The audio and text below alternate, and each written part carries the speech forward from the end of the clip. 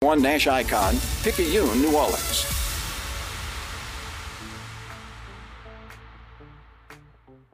Good morning, and welcome to the 29th year of the Three Tailgators Show on 106.1 FM Nash Icon and at NashFM1061.com. The Three Tailgators Show is presented by CrescentCitySports.com, the best sports site in Louisiana. The Three Tailgators Show is also presented by the All-State Sugar Bowl, representing the best of amateur athletics, and by Francesca's by Katie's in New Orleans, serving up St. Louis-style food with a New Orleans flair. The Three Tailgaters are also brought to you by Lamarck Ford and Lamarck Lincoln, by Lifegate Church in Metairie, Bergeron Automotive in Metairie, by Premier Automotive with locations throughout the New Orleans area, Segnet Landing Restaurant and Swamp Tours in West Wego, Petrie Transport Services, John Curtis Christian School in River Ridge, Life Resources Ministries, and by the R&L Carriers New Orleans Bowl. Promotional consideration is provided by Central City Barbecue on South Rampart Street, Venezia Restaurant on North Carrollton Avenue, Two Tony's Restaurant at West End, Water View Restaurant in Metairie, Reginelli's Pizzeria with locations throughout the metro area, Yeode College Inn on Carrollton Avenue, Messina's at the Terminal and Runway Cafe at Lakefront Airport, by Copeland's of New Orleans and Kenner, Desi Vegas Seafood and Steakhouse in Metairie, Chateau Cafe with locations in New Orleans and Kenner, Moe's Pizza in West Wego, Hooters Restaurants in Metairie and Gretna, Gio's Pizza and Spaghetti House in Metairie, Hobnobber Cafe in Metairie, Fat Boy's Pizza on Metairie Road, by Mike Cirio's Po' Boys and Deli on St. Charles Avenue, by That's Amore Pizzeria in Metairie, Bear's Po' Boys on Causeway Boulevard at Metairie Road, and by Sunray Grill on Belchase Highway in Gretna. Now here are your hosts of the Three Tailgaters Show, Ed Daniels, Sports Director of WGNO and WNOL, CrescentCitySports.com and the Clarion Herald, and Cumulus Radio New Orleans Sports Director Ken Trahan of CrescentCitySports.com, the Saints Hall of Fame Museum, the Greater New Orleans Quarterback Club, Life Resources Ministries, and Delgado Baseball. And a pleasant good morning and welcome to another edition of the Three Tailgaters Show here on Nash Icon 106.1 FM and at NashFM1061.com. Our TuneIn app is available for you anywhere in the world via iHeart. You can check us out at home via Alexa. Just tell it to play WRKN or Nash Icon 106.1 FM. You can also email me, Ken at CrescentCitySports.com, or email that at ed@WGNO.com. You can always check out our podcast via CrescentCitySports.com. Just click on podcast in the left-hand column to be able to do so. And you can call the show at 504-260-1061. That's 504-260-1061. I'm at Kirsch Rooney Stadium where we have a doubleheader today between Delgado and Southwest Mississippi Community College. Starts at noon. We'll have the live video stream for you at DelgadoAthletics.com. Coming up at noon, Delgado and Southwest Mississippi Community College. While I'm watching baseball here, Mr. Ed Daniels is watching baseball today as well, of course, of CrescentCitySports.com, the Clarion Herald, 106.1 FM, WGNO Sports, and the WGNO Classic going on. Ed, how are you? You doing okay? I'm doing fine. How are you doing? Doing great. They just had the anthem here at St. Charles Catholic, and Brady St. Pierre's on the mound. Rummel and St. Charles Catholic getting ready to play baseball. Nice crowd here today. Of course, both schools are always very, very well supported. And, of course, St. Charles Catholic being at home, I mean, when they play baseball here, it's an event. And they got the barbecue out, and I may indulge here a little bit later. There you go, buddy. Yeah, it's great. Yeah, great place to watch baseball in Laplace, and that's a good game you've got with Rummel and St. Charles Catholic. I'm sure you'll enjoy that, too. So, hey, WGNO Classic, what? How many years running now for you? I think this is 12, Kenny. Yeah, but who's counting, right? I mean, look, it's a rite of spring for us, and we're excited about it. We're excited about the future, and, we want, just like anything else we do, we want the kids to have a great experience. Excellent. Well, I'm sure it's gone well thus far. And enjoying the entire aspect of it. Did the Rummel Shaw game earlier this week, and that was well supported too. So all good. And baseball that time of the year, it's a lot of fun watching everything happen. And of course, as mentioned, I'm out here at Kirsch Rooney where you got a lot of high school baseball all the time. Basically the home of high school baseball in the metro area. And Jesuit having to play home games here this year, too, because of John Ryan being shut down with their field problems. So all good. And as I mentioned, the Dolphins here playing Southwest Community College today. So busy day, and love baseball. It's always good that time of the year, isn't it? Yeah, it's great, Kenny. And I'll tell you what, the weather today, I don't know if you can ask for a better weather day in late February. Not a cloud in the sky. It's warming up. They got a nice little breeze. It's just a beautiful, beautiful day. I mean, there's going to be so many people out this weekend, and this is a great place to watch a baseball game. Fields manicured, and it's just a beautiful place to watch a game. I'm with you. Also, want to mention here on 106.1 FM later today at 3:30 this afternoon, we'll have basketball for you. The UNO Privateers taking on Southeastern Louisiana at University Center in Hammond. So that one's coming up this afternoon at about 3:30 p.m. Pregame at about 3:15 here for Southeastern and the University of New Orleans. Always a pleasure to bring that to you. Since we're mentioning baseball, Ed, in the first segment, LSU took its first loss yesterday. Stony Brook. There's a history there. They've done that to LSU before, haven't they? Yeah, they have. And, I think what's concerning, if you're Jay Johnson, is that, Thatcher Hurts, after 2 starts, has a 9 earned run average. Whatever's going on there, I don't know what's going on there, Kenny, because, you're trying to watch a game and do 10 other things while you're watching it. But, maybe it's mechanics. I don't know what the deal is, but they're really counting on him. And if he doesn't pitch well at the top of the rotation, last year when they had schemes, I mean, they were 85-90% to win that first game of the series, and they got to get Hurd going. Well, they got to get him going, or they got to make a change because they've got pitching depth. I mean, that's pretty clear. And boy, it sure was encouraging seeing Kate Anderson throw the ball the way he threw it first time. They've got options. So if Thatcher Hurd doesn't pick up his game sometime soon, I'm sure Jay Johnson will make amends, because you can't have your best pitcher pitching from behind on back-to-back outings and just not being able to stem the tide in any way, shape, or form. Yeah. Meanwhile, Kate Anderson, Kenny, I know he had 3 walks, but the 6 strikeouts, and, we've both seen him pitch in high school. I mean, he's got swing and miss stuff, okay? And, being a left-hander with swing and miss stuff, at some point he might force himself into that rotation. Yeah, that's my thinking about what he's capable of doing, having done several of his high school games. University of New Orleans won their game with Evansville 10-8 last night.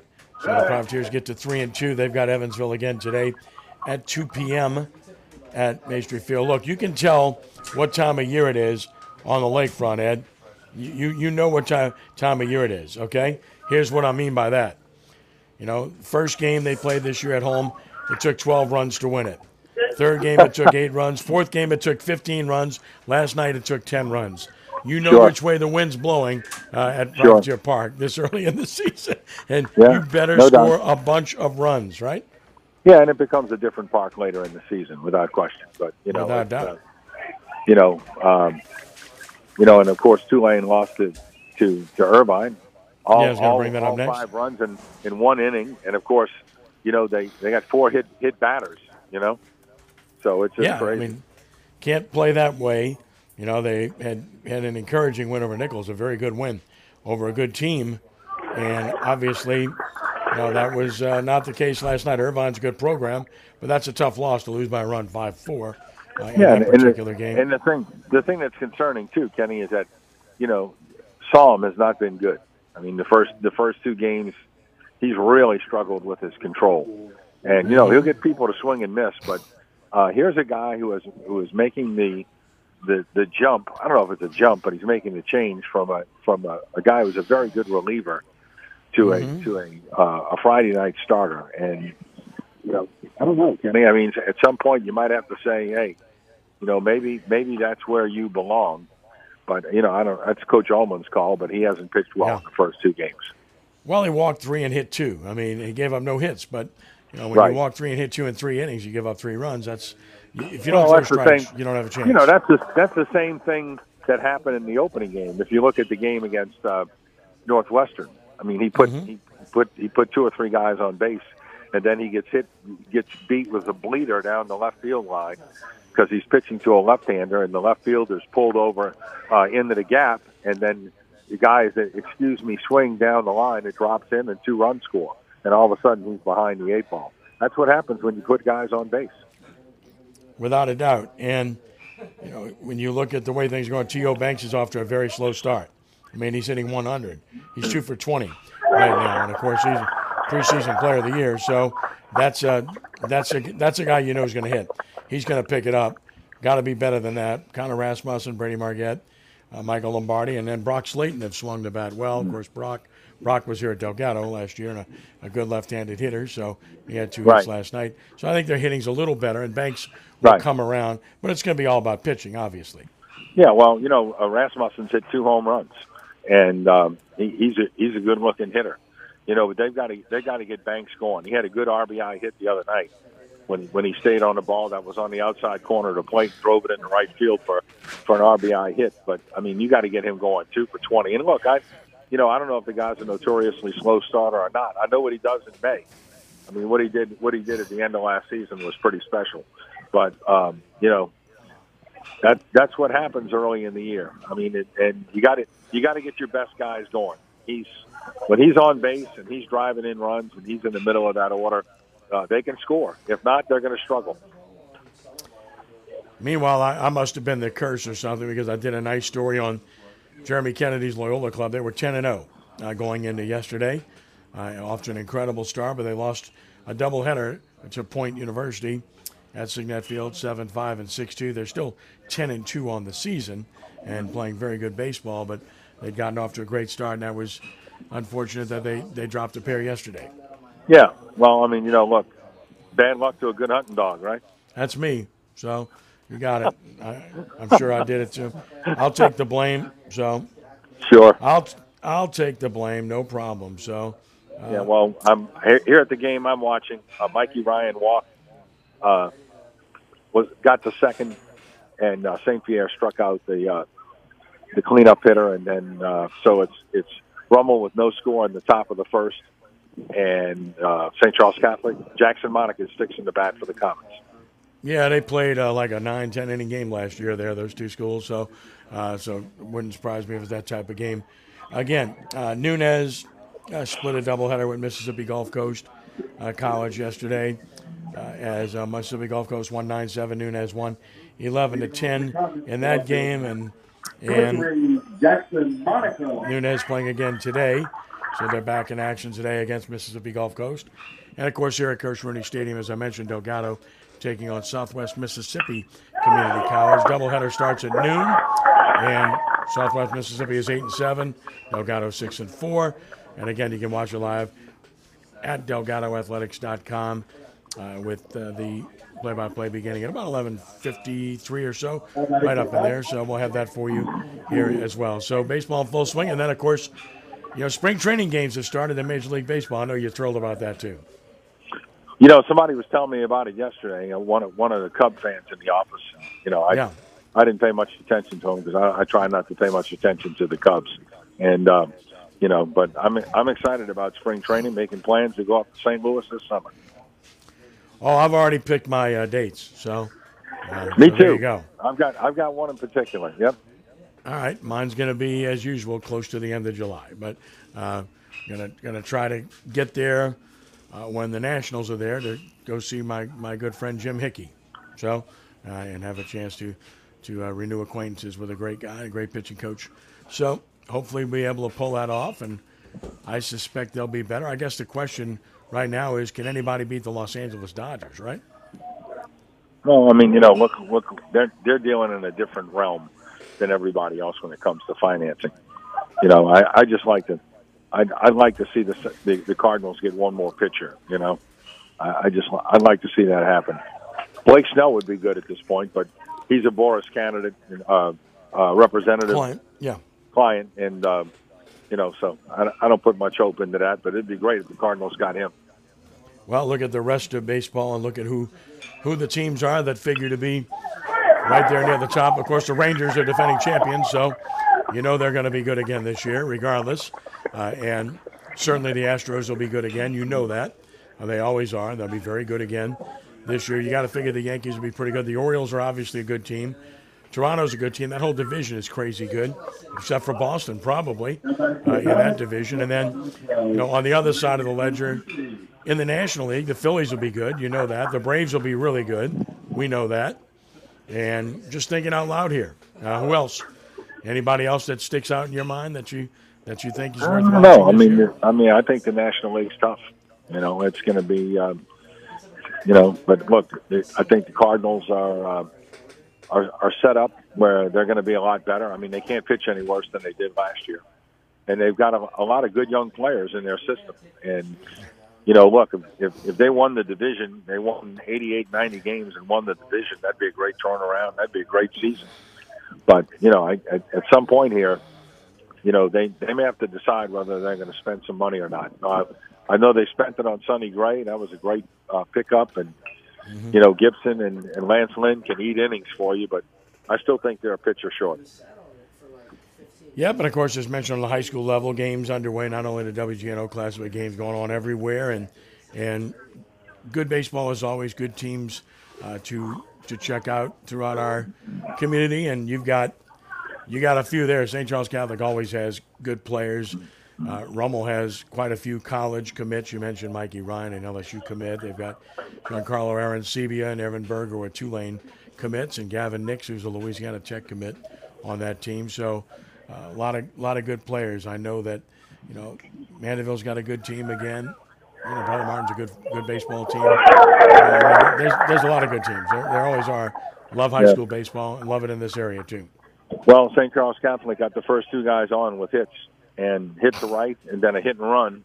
And the second baseman wasn't there, and the ball was blooped just outside of the infield, so that made it first and second, and they just ran a double steal. So St. Charles Catholic has runners on second and third, nobody out. Yeah, I don't know who's pitching for Rummel, but they're all playing a lot of games right now. They've used about 5 pitchers in 2 or 3 days here. But you go there, you better be at your very best to beat that team. And look, I mean, it's Wayne Stein did such an incredible job over an extended period of time. People are like, well, I don't know how it's going to go now with him not there, but rest assured Timonica's good, and they'll be good again. That's just an excellent program. Well, Kenny Wayne Stein's in the dugout, and I've been told not to talk about this, but there is a development there. So, okay, gotcha. Wayne Stein is in the dugout. He is coaching baseball again. Gotcha. And he will be coaching this season, and that's what I've been asked to say. And okay, there's nothing nefarious or bad going on. I don't want anybody to think that. But Wayne Stein is coaching this year, and I think he's going to be the coach here for the foreseeable future. Well, he's as good as it gets. I'm not sure there's anybody better. And of course, I could say the same thing about football. I mean, that's remarkable. Well, I mean, when you think about it, if they win the state championship this year, they came within a foot of running out the clock in that football championship game, and that would have been 3 in a row in football and 3 in a row in baseball, and that's absolutely unheard of. All they needed to do was make a first down, and the game's over. They couldn't quite convert. And, St. James had a similar situation in football, and both came up just short as a result. But, great coach, great programs across the board. And, of course, we'll have high school games on CrescentCitySports.com as always. We've already done a game here on 106.1 FM with Shaw Rummel last week, and we'll have a few of those as well this year. So we love bringing high school baseball. And, of course, you'll have coverage on WGNO. So we love being able to do that, and especially love it when you get weather days like today. It's awesome, isn't it? Oh, it's awesome. I mean, it's just a beautiful day to be out here. I told Coach Stein I was coming out today and I was going to bring him a dozen donuts. And I brought him a dozen glazed donuts that are sitting in the dugout waiting for him after the game. And excited to see Rummel out here. Coach Cazzo does a great job. And these are 2 really good programs. And these are fun games to watch. All right. He's Ed. I'm Ken. It's the 3 Tailgators Show. It's 504-260-1061. That's 504-260-1061 to join in the conversation. Much to come. We'll talk about the Saints, the NFL. Obviously, we'll talk about college basketball extensively. Of course, in the NBA, not only was it was kind of a triple whammy for the Pelicans last night. A key injury, a fiasco, brawl, if you will, that's going to cost players games. and then a loss of a game. We'll talk about that and much more when we continue. Glad you're with us on this Saturday morning, the Three Tailgaters Show. Rudy Dixon, our producer, and we're back in just a moment here on Nash Icon 106.1 FM and at NashFM1061.com. Life Resources Ministries exists for showing men the way, building men to spiritual maturity, and preparing God's people for service. Life Resources Ministries has Bible studies in person and via Skype throughout the metro area, along with outreaches weekly on Wednesdays at Piccadilly Cafeteria on Clearview Parkway in Metairie. There are business forums and fellowship meetings as well. Life Resources also puts on major outreach prayer breakfasts with national speakers up to 4 to 5 times per year. Visit us online at liferesources.net. Life Resources Ministries, leaders investing for eternity. If you want to be treated right, you go to Bergeron. Bergeron will give you the best deal. You just know you can trust these people. They're from here. They get me. You know, buying a car doesn't have to be a scary experience. It's anything but at Bergeron. Everybody knows that. Everybody. I grew up with a Bergeron. I went to school with a Bergeron. This is the 4th car I've bought from here. That makes me a Bergeron. I'm a Bergeron. I'm a Bergeron. I'm a bourgeois. Get out of here. I'm a Bergeron. Everybody knows a Bergeron. Bergeron Automotive on Veterans in Metairie. 444 the number you gotta dial. Life throws you a curve, you know that deadly devotion goes the extra mile. Throw your fours up, throw your fours up. There's a number you gotta dial. Throw your fours up, throw your fours up. Deadly devotion goes the extra mile. 444 the number you gotta dial. Chad Dilley, Baton Rouge, Philly 24-16373. Paid Jingle Singer. For 54 years, privateer student-athletes have proudly worn New Orleans across their chest. Just like our city, our sports teams have been fueled by resiliency and the unquenchable desire to win. We need your help in aiding our student-athletes, teams, and university on its quest to make New Orleans proud. We invite you to join NOLA's team. We are your crew, the only university representing New Orleans all day, every day. Join us at UNOprivateers.com.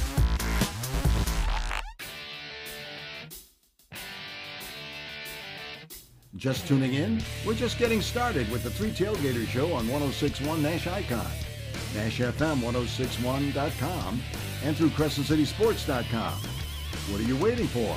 All are welcome by calling 504-260-1061 to talk all sports, all the time. Now back to Ken Trahan and Ed Daniels.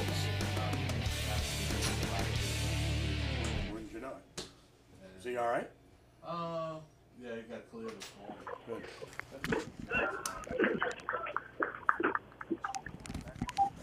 Welcome back to the show. Ken Trahan, Ed Daniels with you. Three Tailgaters Show continues here on 106.1 FM Nash Icon and at NashFM1061.com. It was not a good night for the New Orleans Pelicans last night. At home, lost to Miami 106-95, but that was really the subplot of the story. First things first, Brandon Ingram missed another game with an illness, which is disappointing coming out of the All-Star break. That's 2 in a row.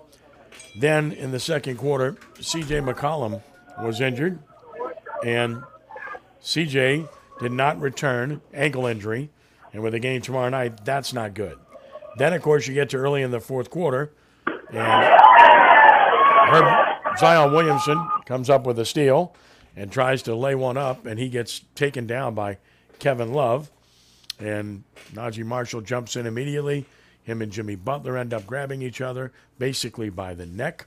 And then, of course, you have a later fracas on the side taking place with Bryant of the Miami Heat and Jose Alvarado, and punches appeared to be thrown.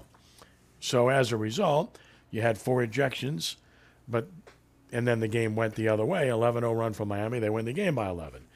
More importantly now, McCollum, ankle injury, probably not going to play. Ingram, sick, who knows. And now you've got 2 key players in your rotation, and Marshall and Alvarado. You got to believe the league's going to take action with likely suspensions coming. So this was a bad night period for the Pelicans, Ed. Well, it wasn't a good night. The one thing, I was just glad that, Marshall didn't throw a punch at Butler. I mean, it would have been a lot worse. I think he's going to get a game or two, but I don't think it's going to be anything after that. And then Alvarado and the other guy, I didn't really have a good look at that. I don't think they showed a really good replay of that either, because they were all zeroed in on the other thing. But, Kenny, for whatever reason, this team cannot beat Miami. I mean, they haven't beat them since 2020. That's 7 in a row. Yeah, and they just, but Miami plays tough, man. They know how to win. I mean, they've been to the NBA Finals. That's the kind of team they are, and they've got good players. And the thing about it is you figured you'd have an advantage when Butler left the game early in the fourth quarter, but Adebayo went crazy. So they've got a nice team, and they know how to play the game. And if you're gonna beat them, you're gonna have to out-scrap them because that's what they do. Yeah, they make you play dirty, make you play tough. And look, I mean, last night was one of those games where it was winnable. They got to even at halftime. They were close into the fourth quarter and just couldn't finish. And when you look at the game overall, now there's a few things that stick out in my mind. The first one has to be a concern because Trey Murphy's just not having a good year, Ed. I mean, it's that simple. I mean, he's shooting 34.7% from three-point range, and he's your best shooter. He shot 40.7% last year from three-point range. So you talk about being down. He's down markedly. Last night he was 1 for 7 from 3, 2 for 12 from the field after the previous night when he shot the ball very poorly as well. And it's even more accentuated because he's in the starting lineup with Ingram being out, and you just can't possibly survive that. On top of that, the team shot 21.9% from three-point range, 7 for 32. McCollum, did not make one before he got hurt. And, and Jordan Hawkins made 3, but he was 3 for 12 from three-point range. So the Pelicans won the battle of points in the paint. They won the battle of turnovers. They won the battle of rebounds, but they lost because they were outscored from three-point range, 39-21. And there's your ball game right there. Yeah, well, I don't know what's going on with Trey Murphy because you know what? He shoots a ton of them, Kenny. I mean, he just at practice when we're allowed in, he's shooting and shooting and shooting. So, I mean, he's working on his craft. I mean, he's a guy who understands one of the reasons why he's in the NBA is because of that shot. But it's like I don't know. I mean, it's the same thing with C.J. McCollum. I mean, he's had a very good year. He was 42.1 coming into last year or coming into the last night's game. I mean, he was the best. He's been incredible. That matched a career high. And one of the things he said this week is that, he would be, he would have shot that last year if it wasn't for the injuries to his hand and to his shoulder that were bugging him all year. But I don't know, man. I tell you what, everybody was so excited about the Pelicans, and then they come out last night. But you know what? I'm not surprised in this regard, Kenny. That's a tough game to play on a back-to-back, even at home, against that team. Yeah, I agree. I mean, the schedule didn't set up well against a team they've struggled against, and Miami is a good team, which makes you wonder, why Miami's only 6 games over 500. I know the East has some good teams, but this team's been in the finals a couple of times, and with the experience they have and the players they have, you would think they'd be in better shape than they are under Eric Spoelstra, but that's not the case. Here's the other thing about last night's game. Number one, right now, if I asked you who's the best player most recently for the New Orleans Pelicans, who would you say is the answer to that question? Well, I mean, Zion's been certainly good, but Herb Jones has been incredible. That's it. You named it. It's Herb Jones. Herb Jones has been the best player on this team in all facets. He's the best defender. His three-point shot has picked up dramatically. He only took one last night. He made it. His shot period has picked up dramatically. He was 8 for 10 from the field last night. He's getting assists. He's getting rebounds. He's getting steals. He's just been a complete overall player and the most improved player offensively on this team. So you mentioned Zion Williamson, and he's been much better, very good over the past month offensively. Last night he scored 23, but he was only 9 of 22 from the field. He did have 9 rebounds, a high total, 7 assists, another high total, and he's very good at distributing. But here's the biggest number of all, Ed.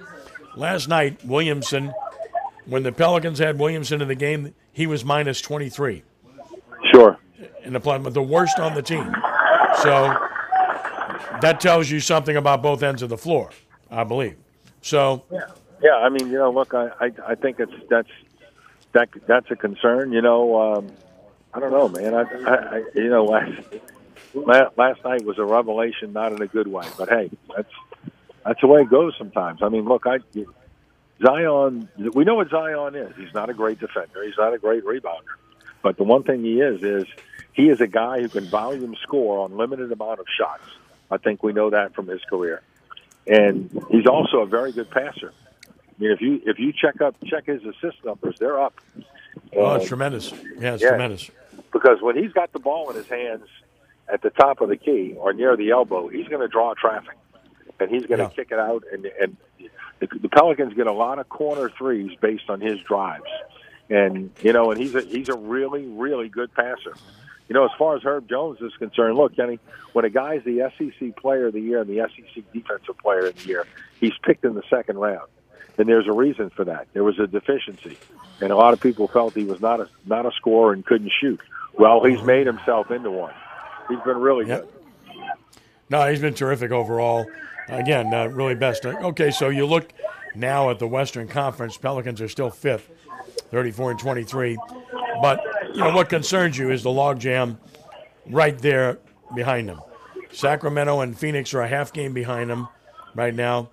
They're a game behind, I should say, and Dallas is a half game behind. And Dallas is playing out of sight. They've won 7 in a row. Doncic has been incredible. Irving's been great. They got size now as well. That's a very good-looking team. Golden State is playing really good. They've won 3 in a row and 8 of 10 now, and they are right now 4 behind the Pelicans. Pretty good margin, but they're playing very good basketball. The Lakers are playing pretty good basketball. They won 7 of 10, and they are 3.5 behind the Pelicans. That's a lot of teams. That's 10 teams right there. So the Pelicans are going to make the postseason. There's no doubt about it. The problem is, and the question remains, can they avoid the play-in round and make it into the playoffs, which means top 6? I would say to you, it's not going to be easy. It's going to be hard because of those teams I just mentioned. And how about Golden State trying to trade for LeBron? Yeah. I mean, jeez of Pete's. And you know what that's all about? He and Steph Curry are very, very close. And but Golden State trying to trade for LeBron. I mean, look, the West is insanity. Yeah. The Western Conference playoffs are going to be utter insanity. No question about it. I mean, look, it's going to be free-form guitar because I think they can all beat each other. I mean, I really believe that when you look at these teams. But I'll tell you what, I'm very impressed with Minnesota, even though they lost last night. Very impressed with Oklahoma City. They're dynamite. The Nuggets are really good. They're the defending champion. Clippers have been excellent. Those 4 teams are good. But then, as I mentioned, Dallas is really dangerous now. Phoenix, if they get everybody on the floor, that's a dangerous team. I mentioned, the Lakers and the Warriors. I'm not discounting Sacramento. Sacramento is a good team, but I think the Pelicans, are better than them, in my opinion. But, again, this is just a loaded conference, and it's tough, Ed. Sure. And, I mean, if you look in the East, the Pelicans have a tough game Tuesday night. I mean, the Knicks have been a different team since they got Bogdanovich. And I mean, they're really good. And, but look, they're at a point in the season where, you bring up 2 things. The schedule is more conducive. January was brutal. They've got some games they can win here, but then all of a sudden now they're dealing with injuries. And you hope that C.J. McCollum isn't out very long. It was a twist, it appeared. And hopefully he's not out very long. But it's crazy how things can change on a dime. Well, it's all about availability. I mean, you get an 8-day break, so you figure you're going to get healthy. And then Brandon Ingram has missed 2 games in a row. So, I mean, it's frustrating, right? So if McCollum can't play tomorrow night, you certainly hope that Ingram can return. Yeah, I don't know what the NBA is going to do, but Alvarado might be suspended. Well, I suspect he will be. And I would suspect that Najee Marshall would be suspended. Jimmy Butler likely as well when you talk about grabbing somebody's neck. So my suspicion is you're going to have 2 players suspended. That's my thing. Yeah. The good thing about both players is that thank goodness no punches were thrown. I mean, I know everybody's making a big deal out of it, and I get it. But if you go back and look at the replay, it wasn't a good look, but it wasn't that bad, Kenny. It really wasn't that bad. I'm getting texted and emailed by different affiliates and, national affiliates, hey, can we get video of this and interviews and all that other stuff? And I get it, but if you go back and look at it, it wasn't that bad. I mean, I'm sorry, it just wasn't. It's not something that's super unusual in the NBA. And like I said, the best thing about it is nobody threw any punches. I think the players understand that if you do that, then you're going to cost yourself a lot of money and a lot of games. Well, there's some question mark as to whether Alvarado did in fact throw a punch or two. So I couldn't see from the replay. Okay, I couldn't. I was looking at the replay and I couldn't see because remember with the television broadcast, they were in a replay, I think, of the Najee Marshall Butler thing. So I really couldn't see what was going on over with that other thing. But you just hope there's not just it's something that guys are out for a game or two at the most, and then they move on. Well, again, that's going to be the concern, and again, the availability of players. Zion did play the back-to-back, so there's that. So you like seeing that. And so far, so good with him in terms of availability and playing. And Alvarado is so important to this team off the bench. I mean, they need his energy. And last night was another good example of that. When you look at his contribution last night. I mean, Alvarado last night, they were a plus 13 when he was on the floor last night.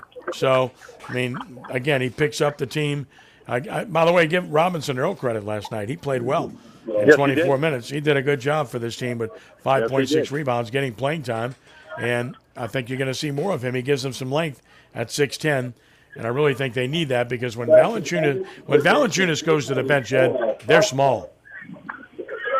Well, I don't think there's any doubt. I mean, look, I think that was something that maybe I'm sure they talked about during the trade deadline, but they are what they are. They're not perfect. They're real good. They got a good team. If they get to 40, 48, 49 wins, they'll avoid the play-in, and that's progress. It is, and I think they're in a position to do that. But, again, it's not going to be easy when you consider the competition, as I mentioned, the Western Conference with all these teams that they're going to have to fend off to avoid the play-in round. Look, I mean, getting to the postseason is step one. But the fact that they've been in the play-in round previously, if they make the play-in round again, that's not progress. I mean, that to me is not progress. Progress to me is making the playoffs. That's a fact. Now, you qualify that because what's it going to take to make the playoffs? Are they going to have to win 50 games to finish top six? That's a heck of a load to be able to make the top six. Look, but they may have to. If they win 50, that means they were 17-10 after the All-Star break. Right. Which is still pretty good. It is. Look, I just think that they're in a position to win 48-50. But again, you don't know because of availability. Who's healthy, who's not, who's playing, and who's not. And that's a big part of it. And look, they got the Bulls in here tomorrow, and that's no pushover either. Chicago can score. So they're going to have to play better basketball than they played last night. I mean, last night's game, they buried themselves early. They were down 17 in the first half, and they battled all the way back to tie the game at halftime, and you kind of thought maybe they'd be all right. But didn't turn out that way. I mean, they were close throughout in the second half but couldn't get over the hump, and then the fracas, then the 11-0 run, and then they're done. And that's pretty much what happened. And again, as you said earlier, sometimes it's about matchups, and they just haven't matched up with this team, although you'd love to have seen them at full strength with Ingram and with McCollum for a full game and not playing back-to-back, but that's part of it. Everybody's got to deal with that during the course of the season. Without a doubt. So, look, it's you just got to find a way to stay out of the play-in. You do that, then you get ready for the postseason. Right, and by the way, in the Eastern Conference, Boston, of course, running away with it, 7.5 ahead of Cleveland. Milwaukee third, 8.5. Milwaukee had a big win at Minnesota last night. The Knicks are playing well. They're 10 games back and forth. Then the Sixers 11 back without Embiid. Pacers are 6th, 12.5 back. Miami 13 back in 7th. They're a half game out of the playoffs right now in the play-in, tied with Orlando, who's a good young team. And Chicago is 26 and 30. They're in the 9 spot, though. So that tells you about the difference between the two conferences. The 9 spot in the West is a winning record. 9 spot in the East is a 4-game under record. So, and by the way, the 10 spot in the East, Atlanta is 24 and 32. So while the East has good teams, there's just more depth in the Western Conference. That's simple. Yeah. I mean, we know what it is. It's a meat grinder. It is. Every game, and it's going to continue to be that way. So stay tuned where the NBA is concerned, where the Pelicans are concerned, and, of course, the Chicago Bulls tomorrow night, which is going to be another interesting game, and a game that the Pelicans are going to have to play very well in if they have any hopes of winning that game and making up for the loss that took place last night. Glad you're with us. It's 504-260-1061. That's 504-260-1061 to join in the conversation. We'll take a time out here. Still to come, we'll talk about the Saints and NFL and such, but when we return, we'll talk some college basketball, among other things, as we continue with the Three Tailgaters Show. He's Ed Daniels. I'm Ken Trahan. 504-260-1061, the number to call. Back in just a moment here on 106.1 FM Nash Icon and at NashFM1061.com. Inside New Orleans. If it's New Orleans sports, culture, food.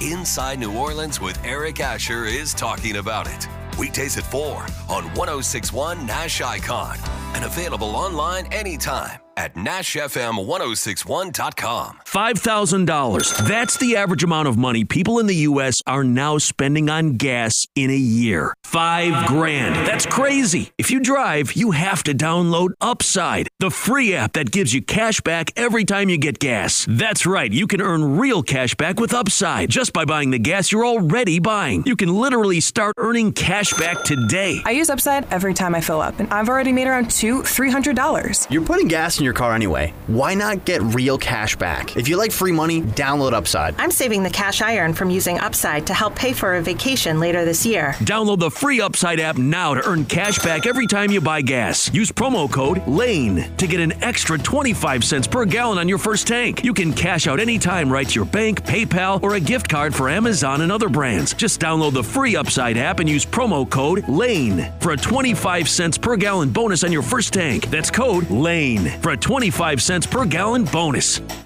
Top service, locally owned, outstanding deals, conveniently located, professionals motivated to sell where the customer comes first. That describes the experience at Premier Automotive Group, where you'll find the best prices anywhere on Toyota, Honda, Nissan, Chrysler, Dodge, Jeep, Ram, and Kia. Premier Automotive offers a warranty for life on its vehicles and a money-back guarantee. Visit my friend Troy Duhon at one of his outstanding dealerships, Toyota of New Orleans, Premier Chrysler, Jeep, Dodge, Ram, Fiat, and Premier Honda in New Orleans, Premier Nissan in Metairie, and Premier Kia in Kenner.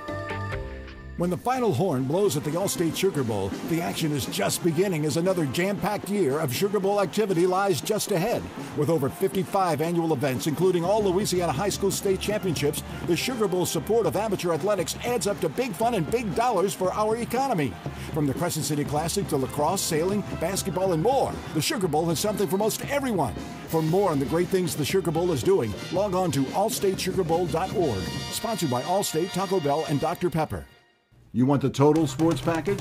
Let's talk prep, college, pro, all sports, all the time. You get it all from the Three Tailgaters on 106.1 Nash Icon, NashFM1061.com, and through CrescentCitySports.com with Ken and Ed. Give us a call at 504-260-1061. And a reminder, we got Delgado Baseball doubleheader coming up live on DelgadoAthletics.com. You can watch it at DelgadoAthletics.com. Coming up, starts at noon against Southwest Mississippi Community College here at Kirsch Rooney Stadium. Again, Delgado and Southwest Mississippi Community College at noon here at Kirsch Rooney Stadium this afternoon. Hope you have a chance to check it out. If you can come out, we'd love to see you. Starts at noon here at Kirsch Rooney Stadium. So hope to see you. If not, check us out and watch. All right, we mentioned college basketball at the University of New Orleans back in action at Southeastern this afternoon. That's a 3:30 game at the University Center in Hammond. Southeastern and UNO and match up, the rivalry continuing, which, of course, has been a fun one to watch over a period of time. Southeastern won the first matchup in New Orleans, 73-68 back on January 6th. Lions are in pretty good shape. Privateers are really struggling. Lost 4 in a row and really have to considerably improve their standing moving forward. 8-19 overall, 3-11 in the conference.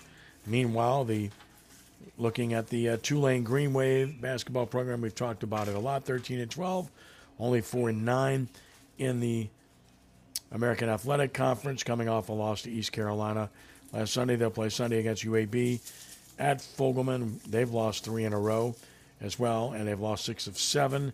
So the struggles continuing for that program as well. I guess the encouraging news, Ed, has to be, before we talk women, Matt McMahon's LSU team. I mean, you got to give him a lot of credit. I'll say it again. A lot of people were ready to throw him under the bus and give up on them, even going into the season, much less early in this season. I think everybody tends to forget he walked into nothing. I mean, nothing. He had nothing left. He had no players, had to start over again and everything else. And, to judge him this early is a bit ridiculous. LSU's got the most quad one wins in the SEC. They've beaten number 11 South Carolina and number 17 Kentucky back-to-back. And I mean, they had a win over a ranked Ole Miss team earlier this year. So, look, they're not great by any stretch. They're 14-12, 6-7 in the SEC. But much credit to Matt McMahon. In my book, I think he's done a solid job. They've got Mississippi State in Baton Rouge today, a chance to get to 500 in the league, and then they get Georgia at home, which is another winnable game. So, these are big games. I mean, they have a chance. Look, they've got an outside chance. Not an outside chance. They got a chance to be a 500 team in the league because they still got a game at home with Missouri. The two road games are Vanderbilt and Arkansas. So, in my mind, Matt McMahon's done a pretty solid job, Ed. Yeah, it's pretty amazing when you look at the Tennessee game and the Alabama game. They lost one by 20 and the other by 17. And then they come back and they're able to do what they've done. And what's really cool about it is they were down 16 against South Carolina, and they were down 15 against Kentucky in the second half. And they came back and won those games. So, look, they won 2 games in the league last year. They won 6. Unless they win the SEC tournament, they're not going to be an at-large team because their RPI is 102. But, look, they're making a lot of progress. And that was really a cool night the other night because that was like the old days, playing Kentucky, winning a hotly contested game, making a shot at the horn. That was kind of a turn back the clock night. And if you saw the LSU basketball on social media, they had Dale Brown hugging Coach McMahon after the game. I thought that was really cool, because one guy in this state when he came here, he understood the importance of beating Kentucky. He really did. And Dale Brown set his sights on them. And for Matt McMahon to win that game, that's the biggest win he's had at LSU by far. Yeah, and it came after winning that South Carolina game. So, look, and Jalen Cook hadn't played, so they've had other guys step up and do a good job for them. They're finding offense now. I mean, look, they had enough offense the week before last Saturday against Alabama. Lost at home. Alabama just had more offense in that game, but they are finding ways to score the ball more than they were earlier in SEC play. So, I mean, look, I'm encouraged. I mean, I think this program is in decent shape. I really do. And as I said all along, you've got to give McMahon 3 years to find out what he's all about. This is year 2, and he's competing right now. And, again, you juxtapose it against what's happened with Will Wade, and he's always going to be judged in that vein, and people are always going to love Wade and put him in a hero position for what he did at LSU. And I get that, and we've talked about it several times, but that ship sailed, and there's a reason it sailed. And Wade's doing a great job at McNeese, and kudos to him, and nothing but the best to him. But LSU had to move on for several reasons, aside from insubordination and rule breaking, the fact that the NCAA was ready to come down even harder on the schools, not only just basketball, but athletic programs, if LSU did not make a move. And I think people tend to forget that, too. Yeah. I know he signed a contract extension with McNeese, but it wouldn't surprise me a bit if he's at a Power 5 job next year. You? No, I mean, again, if his image is suitably rehabilitated in the minds of others, why wouldn't you hire him based on what he's showing you in terms of what he can do? I mean, this is great stuff, Ed. I mean, this guy's obviously very good. We knew that when he was at LSU. That's not a surprise at all. So, I mean, he's doing exactly what you thought he was capable of doing, and he's doing it at McNeese where you didn't think it would be an easy place to do it at all. So, a lot of credit to him. A lot of credit to Wade. A lot of credit to Matt McMahon.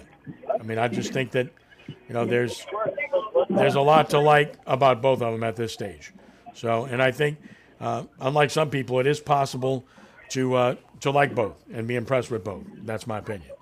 Yeah, I mean, look, LSU had to do what they had to do, and look, Will Wade's an interesting dude, interesting character, but I mean, look, if all the things that Bruce Pearl went through, and he's still coaching, Will Wade can coach too, and I think that I think it won't be long before he's at a Power 5 job. Yeah, I suspect so. I mean, when you have that kind of success doing what he's doing with that program right now, showing you what he's capable of doing, I just don't think there's any doubt that he's going to be in that position to do great things. Kenny, I know a little bit about McNeese basketball now from working over there, but they've made a real commitment. Their arena, I haven't been to it. I heard it's very, very nice. And, to keep them in the Southland Conference, the league let them host the conference tournament, and that's a huge advantage there. Huge. Yep. And I don't see anybody beating them there. Do you? It's gonna be very hard to do it, buddy. Very hard. Yeah. So yeah. I mean, they've got a great situation. They've got good players.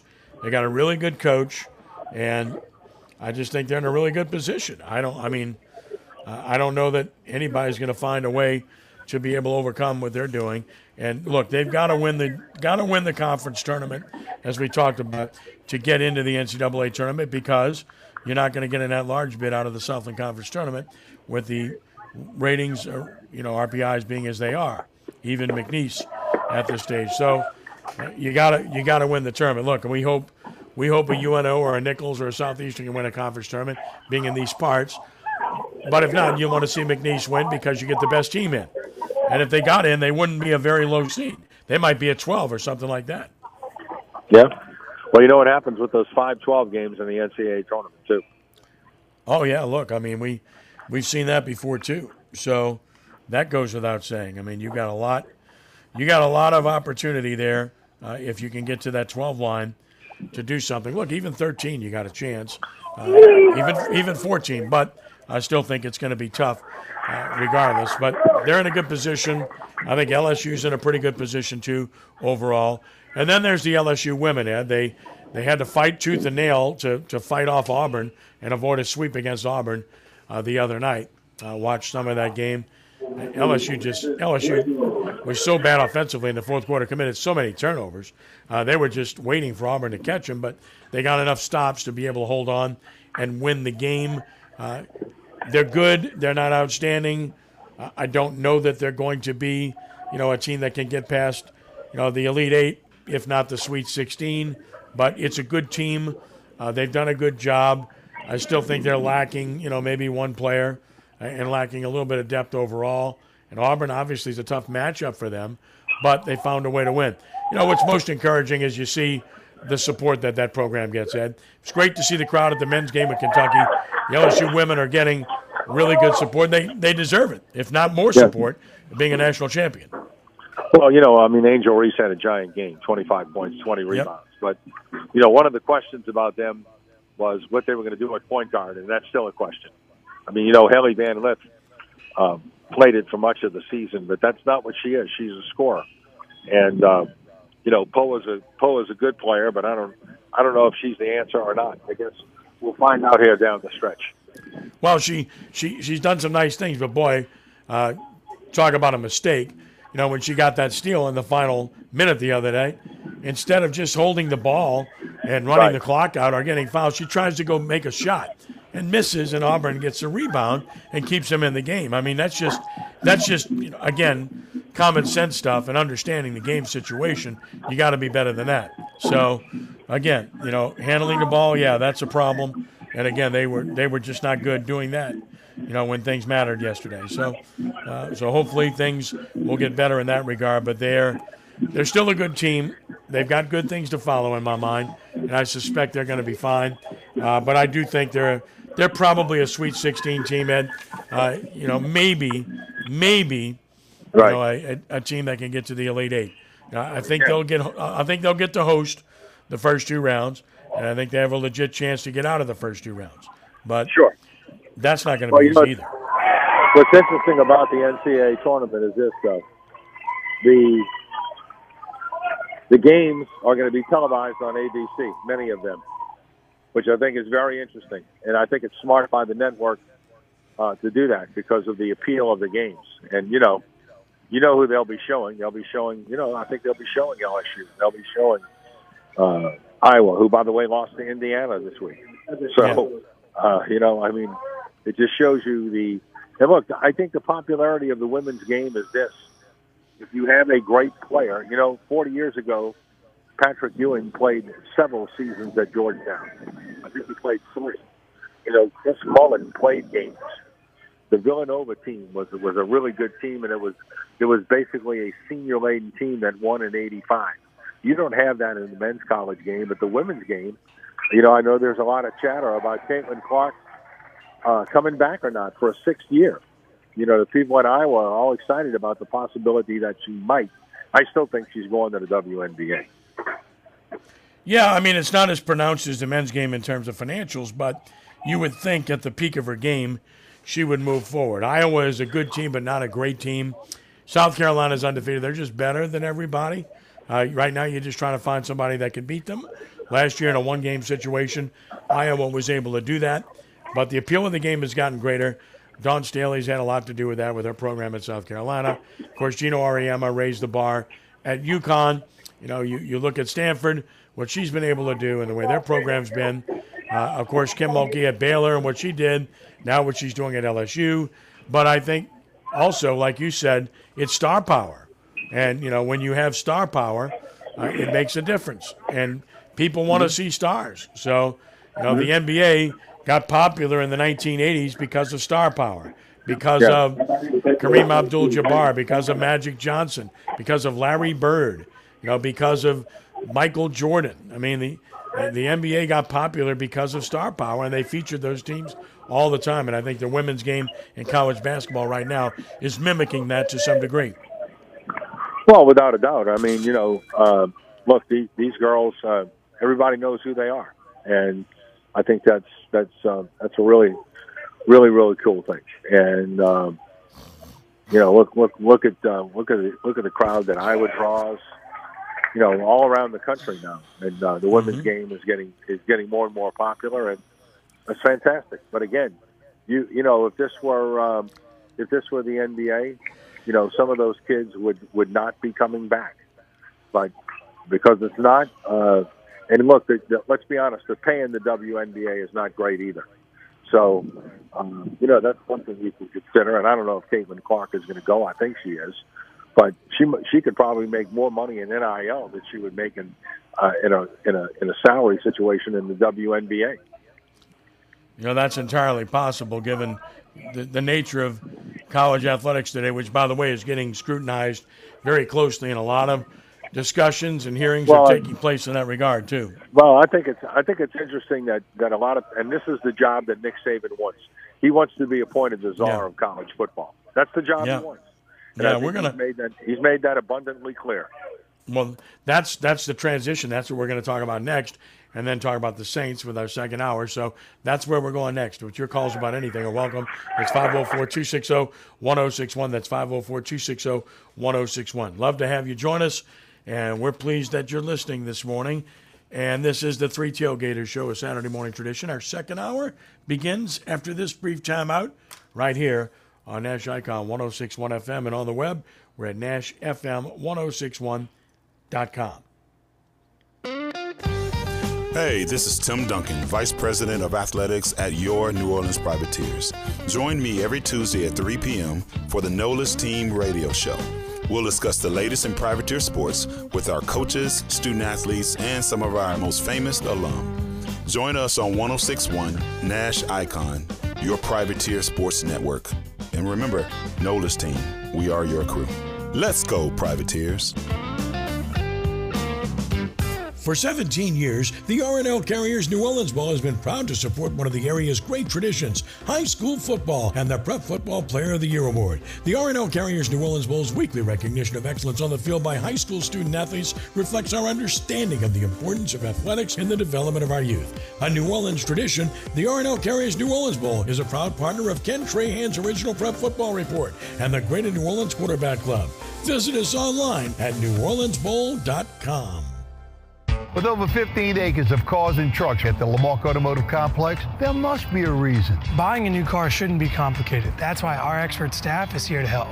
I've been selling new Ford cars and trucks since 1970. That's over 50 years. Wow, there must be a reason. With your lifestyle and budget in mind, our finance team works hard to be the best in the business. Only at Lamarque Ford at the Lamarque Automotive Complex. There must be a reason.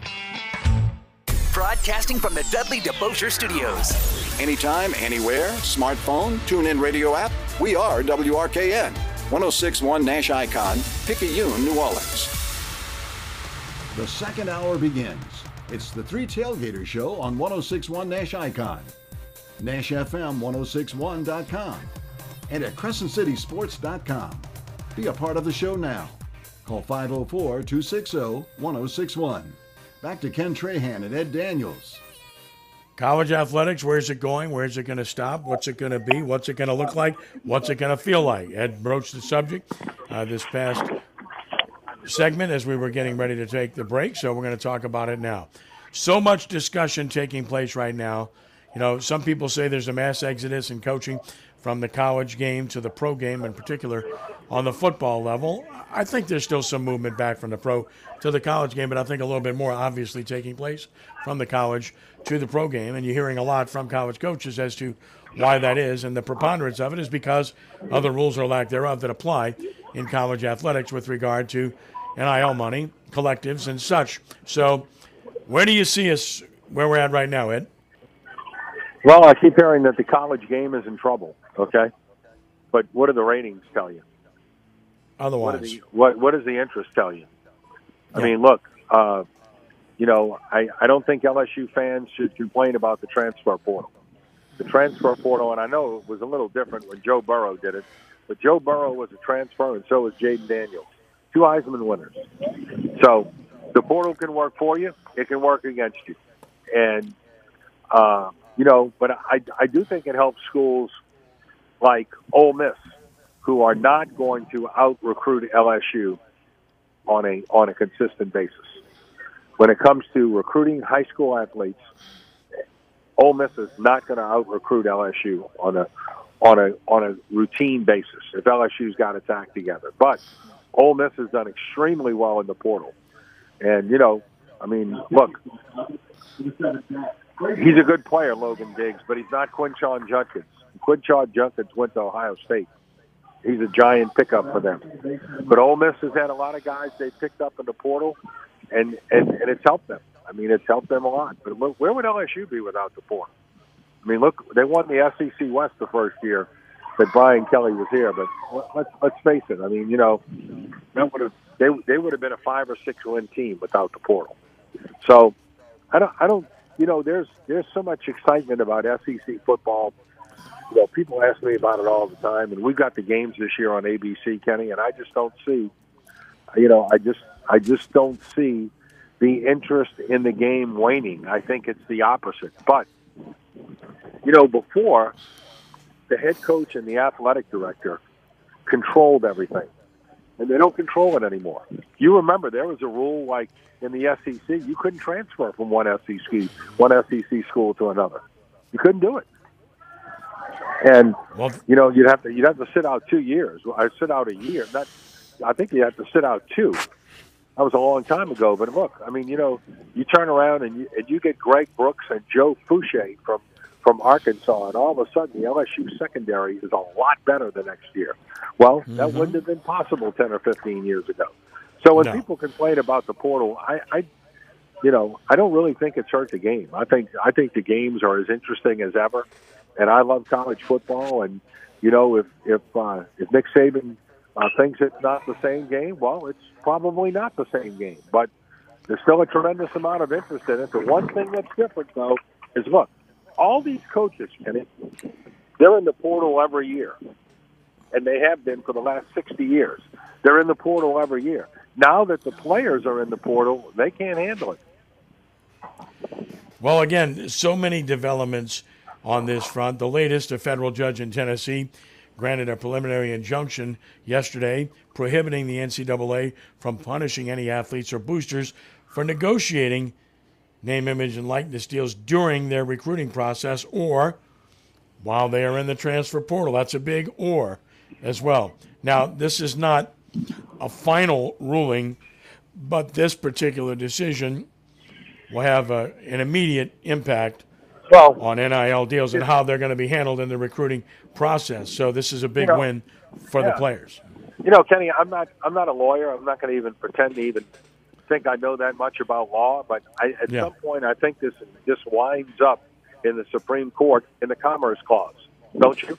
I mean, I do think it's going to go that far. At some point, it's going to be before the court, and 9 judges are going to decide. And I think that based on the fact that, I don't know with Justice Kagan and Sotomayor and Roberts and, the more so-called left-leaning judges on the court would rule. I really don't know. But I think there's a conservative bent on the court, and I think that you would have a hard time convincing them that there's something that doesn't comply with the law going on here. And I think that's where it's going. I think eventually you're going to have the 9 justices on the court, and at some point they're going to hear that case. I don't know what the ruling is going to be. I have no clue. But I just think that if it goes in front of the court in some kind of aspect of the Commerce Clause, I would say that the people who are in favor of what is going on now, and not the people who control college football, would probably have the upper hand. All right, so we'll get to the call shortly, 504-260-1061. If I asked you right now, who's got the number one NIL deal in terms of money in college football, who would you guess is that person? I saw this the other day, and it's not Arch Manning. I think he's number 2. He is. And I don't remember who's number 1. It's Shedeur Sanders. Yeah, there you go. Shedeur. He's got Colorado. Like $5 million, right? It's $4.7 million. $4.7 million. 4.7. Yeah, sure. And he's way ahead of number 2. Arch Manning is $2.8 million. Yeah. Then guess who's number 3? Another Colorado player, Travis Hunter, at $2.3 million. So 2 out of 3, and then wait, it gets better. The top 4 are Colorado and Texas players. Number 4 is Quinn Ewers. Of Texas at $1.9 million. Jalen Milroe of Alabama, number 5, at $1.6 million. Carson Beck of Georgia at $1.5 million is 6th. Evan Stewart of Oregon at $1.4 million, 7th. Jackson Dart of Ole Miss, 8th at $1.4. Dylan Gabriel of Oregon, 9th at $1.3. And Nico Imaliva of Tennessee is 10th at $1.2 million, according to On3.com. Putting this together, by the way, Shiloh Sanders of Colorado is number 12. So Colorado is all over this list. Kelvin Banks of Texas, 17th. Texas is all over this list. The top LSU guy is Garrett Nussmeier at number 18, $9.28 million. So you're talking about 928K, I should say, 928,000. So that's what you're looking at from the NIL perspective, and you kind of get an idea of where the money is. Ohio State's got quite a few in there as well. I mentioned Oregon, Colorado, Texas. Will Campbell of LSU, by the way, is 31 on this particular list. The number 2 guy from LSU on this list. So LSU doesn't have a ton of money invested in NIL, according to this particular listing. Harold Perkins is 64th on the list. 64 for Perkins. Just to give you some further perspective on it, going back and looking at the top 100, no other LSU players on the list. You mentioned Harold Perkins. I just hope that Blake Baker uses him in the right way this year. I think you got to give the kid a lot of credit, Kenny. I think he was mishandled last year. I agree. Putting him at middle linebacker was a mistake. Harold Perkins is a guy who's going to rush the passer and chase the football.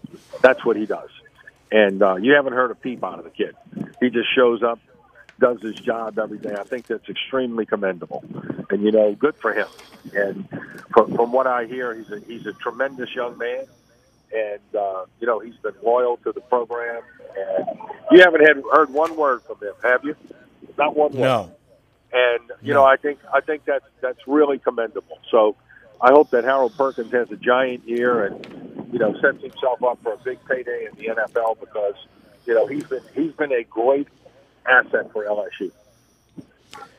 Right now, LSU has the number 1 rated recruiting class for 2025, so you can figure that some money's involved in that. Of course, that process is still going on as we speak, but that's pretty much a review of where we are right now with this entire process. It's 504-260-1061 if you'd like to join us. Joe is in Mandeville. Hey, Joe, glad you called. Welcome to the show. Good morning to you. Oh, my timing was perfect. I wanted to talk about the EA deal, and I couldn't hear Ed. Was he talking about the EA deal that's coming out on the EA stuff? No, he wasn't talking about the EA deal, but go ahead.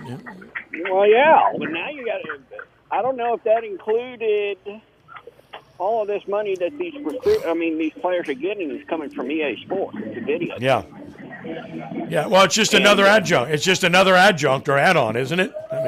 I mean, that's every which way you're saying money. Part about it. Yeah. Here's the fascinating part about it. They contacted University of Texas to see if they can put the horns down in there. Are you kidding me? They're going to get paid for all of their opposing crowds doing the horns down. Mm-hmm. They didn't hesitate. They took that money like it was nobody's business.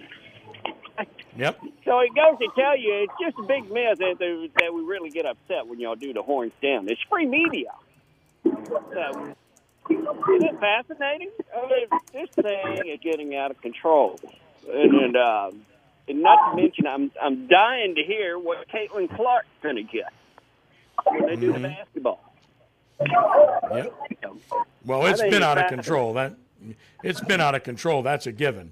So, I mean, starting there, that's pretty obvious. But where it goes from here, I agree with that. I think ultimately it's going to end up in the courts, because a lot of people are just very unhappy with what's transpiring. Coaches are leaving.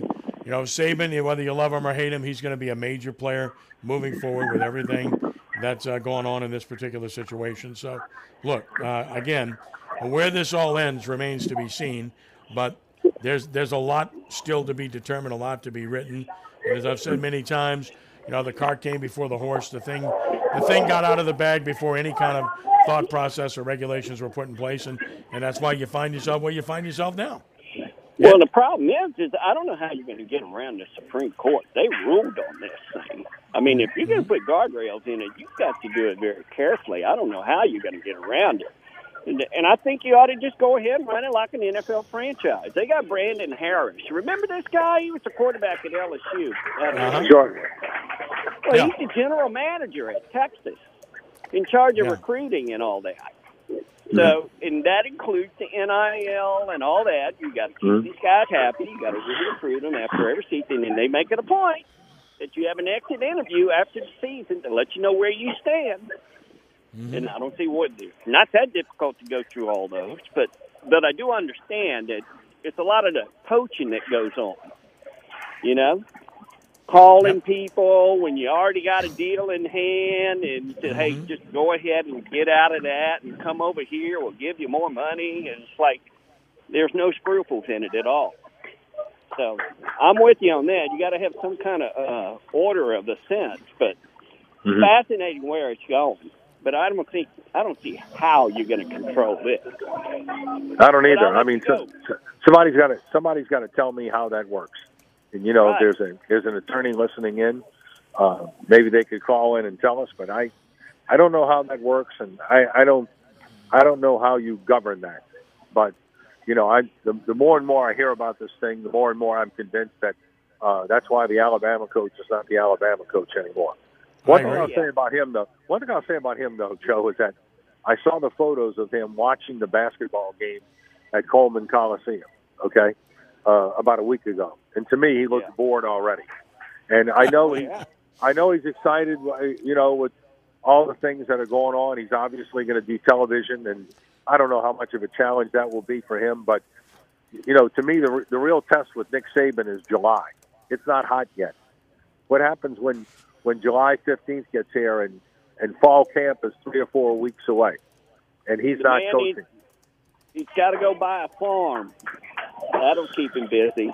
Well, he's got one in Georgia. He's got a pretty big place in Georgia, and he's got, I think he and Kenny both have places in Jupiter, Florida. That's the right. But I don't keep dreaming. To me, I just wonder. To me, he looks bored. Now, maybe I'm wrong. Maybe I'm not a body language expert, but it's not the summertime yet. And you know as well as I do, Kenny, when the summer gets here and it gets to July, you get all excited about the upcoming season. And, we've been doing this thing together for a long, long time.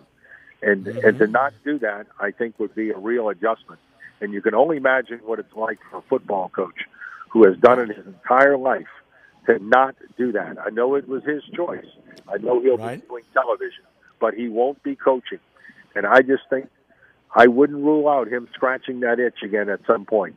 Not in the college game, but certainly in the professional game. Agreed. Real quick, I'll let y'all go. Yeah. Just wanted to let you know I broke my TV yesterday.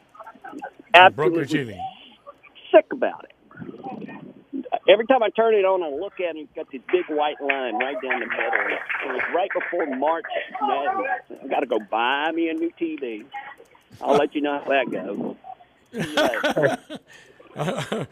I hope you find something good. I hope it's a large screen, and I hope your next one stays alive for a while. You know what I mean? Would be good. Thank you, Joe. 504-260-1061. You got to love it. But, look, I mean, again, he mentioned EA deal. And there's so many different ways and so many different avenues now for the student athlete. And, whether you're for their making money or not, and that discussion has been talked about for 30 years now, the question becomes, has it simply gotten to be too much? And is there any semblance of control whatsoever? And the answer right now is no. There is none. There's no control. I mean, none. But you know what, Kenny? Look, how many eyeballs are going to be on that LSU-USC game on that Sunday night? Yeah. I mean, how many eyeballs? I mean, look, that Labor Day weekend when college football starts, and you don't share that weekend with the NFL. How many eyeballs are going to be on college football this weekend? How many eyeballs are going to be on Alabama football this year to see what it looks like without Nick Saban? How many eyeballs are going to be on Saban football? Sarkisian just got some ridiculous contract extension. Look, I keep hearing that the game is in trouble, and I'm sorry. The numbers don't support that inference. I just don't think it does. No, the game's not in trouble. I mean, it's not at the box office. It's popular. It's as popular as ever. But what happens with universities, or what happens with who can compete and who cannot compete, is the bigger question. We see the expanded playoffs, and some of the also-rans are going to get a chance to maybe get in, but how many of those also-rans can actually compete at the highest level if the disparity becomes greater and greater between the haves and the have-nots due to finances? And I think that's kind of where this lands and kind of where we're at. Yeah, 14 teams is too many. Well, yeah, going from 12 to 14. I mean, I thought 12 was a litmus test. Now we're talking 14. I just think that's a bit much. I really do. I don't disagree with you at all on that topic. But again, how can you compete when you got monoliths that are raising millions upon millions of dollars to be able to pay student athletes, and you have no ability whatsoever to do that? I mean, that's. Well, I mean, look, you're just going to have to hit it. You're just going to have to hit it right. And look, Tulane hit it in 1998. If there was a playoff today, they'd be in it. They were in a New Year's Six bowl 2 years ago. If there were a playoff back then, 2 years ago, they would have been in it. They would have been in one of the 12 teams in a 12-team playoff. Right. If you're a group of 5 school, you're just gonna have to hit it. But it's not gonna be that easy. No, it's not. It's going to be very difficult to compete on a long-term basis with some of the schools we just mentioned. You heard the athletes, the names. You heard the schools that they go to, and you heard how much money is involved there. So, I mean, I just don't know how you compete if you're the little guy, so to speak. And all credit to the collectives at all of these mid-level schools, so to speak, and hopefully they can find a way to remain competitive, because that's going to be a tremendous test and very difficult to be able to pull off. So I'm intrigued to see where all of this ends up, Ed. I still love watching college athletics, enjoy it immensely, but at some point, does it become just a mercenary product? And I think that's what everybody's kind of thinking right now. You know, I was having that conversation with Coach Stein here on either Tuesday or Wednesday of this week. Yeah. And you know, and he said to me, high school is the last bastion, and he's right. And without a doubt, no, it's the last bastion of purity in terms of being free of the big business and big money. I mean, there's no doubt about it. I'm here watching the game today. Rummel leads. They just got a sack fly. They lead 2-1 here in the top half of the 5th inning. But there's a really nice crowd out here today. Of course, St. Charles Catholic always supports all of their sports. And Rummel's got a nice crowd here. And it's just a really, really great atmosphere. And it's a fun high school game between 2 really outstanding programs. And look, I paid to get in. I paid $7. I mean, that's if you're a fan of these kids, I mean, it's a great opportunity to come out here and watch some really good baseball. Right there with you. And, of course, from a high school perspective, before we get to break, the soccer championships concluding today in Hammond. Congratulations to Holy Cross for winning again. And look, great stuff there in Hammond. And, obviously, the girls' basketball championships are in Hammond next week. I'll be there for some of that. I'm sure you will be, too. Boys' championships in basketball will be in Lake Charles coming up. Baseball season is well underway. So nothing but the best to all of our friends on the high school level that are competing for championships in all of these different sports. Kudos to you all. Keep up the great work. Look forward to seeing just how good it can be and how good you can be. We really do enjoy seeing it, Ed. We do, Kenny. I mean, you know, this has been your life for most of your life, and this has been my life, and I wouldn't trade it for anything. You know, and every year when we go to games, I mean, I'm standing on the sideline in August, the first Friday in August, and I'm standing on the sideline of the game. And I don't know if there's any other place in the world I'd rather be. Yeah. Right there with you, buddy. Couldn't disagree with you whatsoever. 504-260-1061. That's 504-260-1061. We'll take a time out here, and we'll get into the Saints and the NFL and the draft and much more when we continue. Glad you're with us on this Saturday morning. Ken and Ed, 3 Tailgators Show continues here in a moment on Nash Icon 106.1 FM and at NashFM1061.com. Hi, this is Jessica Walker, account executive with Cumulus New Orleans. I specialize in growing business. If you want to grow your business, let me help. We have 4 great radio stations and an amazing selection of digital products to take your business to a whole new level. Call me at 504-874-7903 or email me at jessica.walker@cumulus.com. The consultation is free. Cumulus Media and Jessica Walker, let's grow together.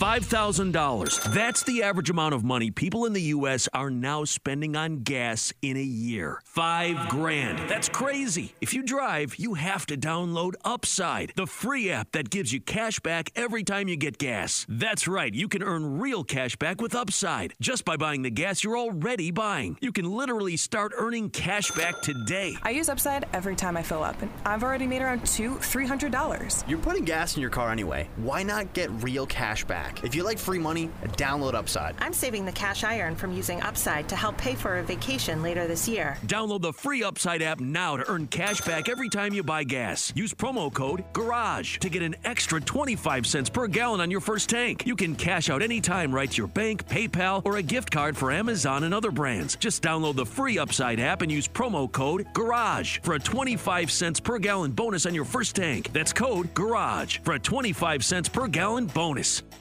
$5,000. That's the average amount of money people in the U.S. are now spending on gas in a year. $5,000. That's crazy. If you drive, you have to download Upside, the free app that gives you cash back every time you get gas. That's right. You can earn real cash back with Upside just by buying the gas you're already buying. You can literally start earning cash back today. I use Upside every time I fill up, and I've already made around $200-$300. You're putting gas in your car anyway. Why not get real cash back? If you like free money, download Upside. I'm saving the cash I earn from using Upside to help pay for a vacation later this year. Download the free Upside app now to earn cash back every time you buy gas. Use promo code LANE to get an extra 25 cents per gallon on your first tank. You can cash out anytime right to your bank, PayPal, or a gift card for Amazon and other brands. Just download the free Upside app and use promo code LANE for a 25 cents per gallon bonus on your first tank. That's code LANE for a 25 cents per gallon bonus.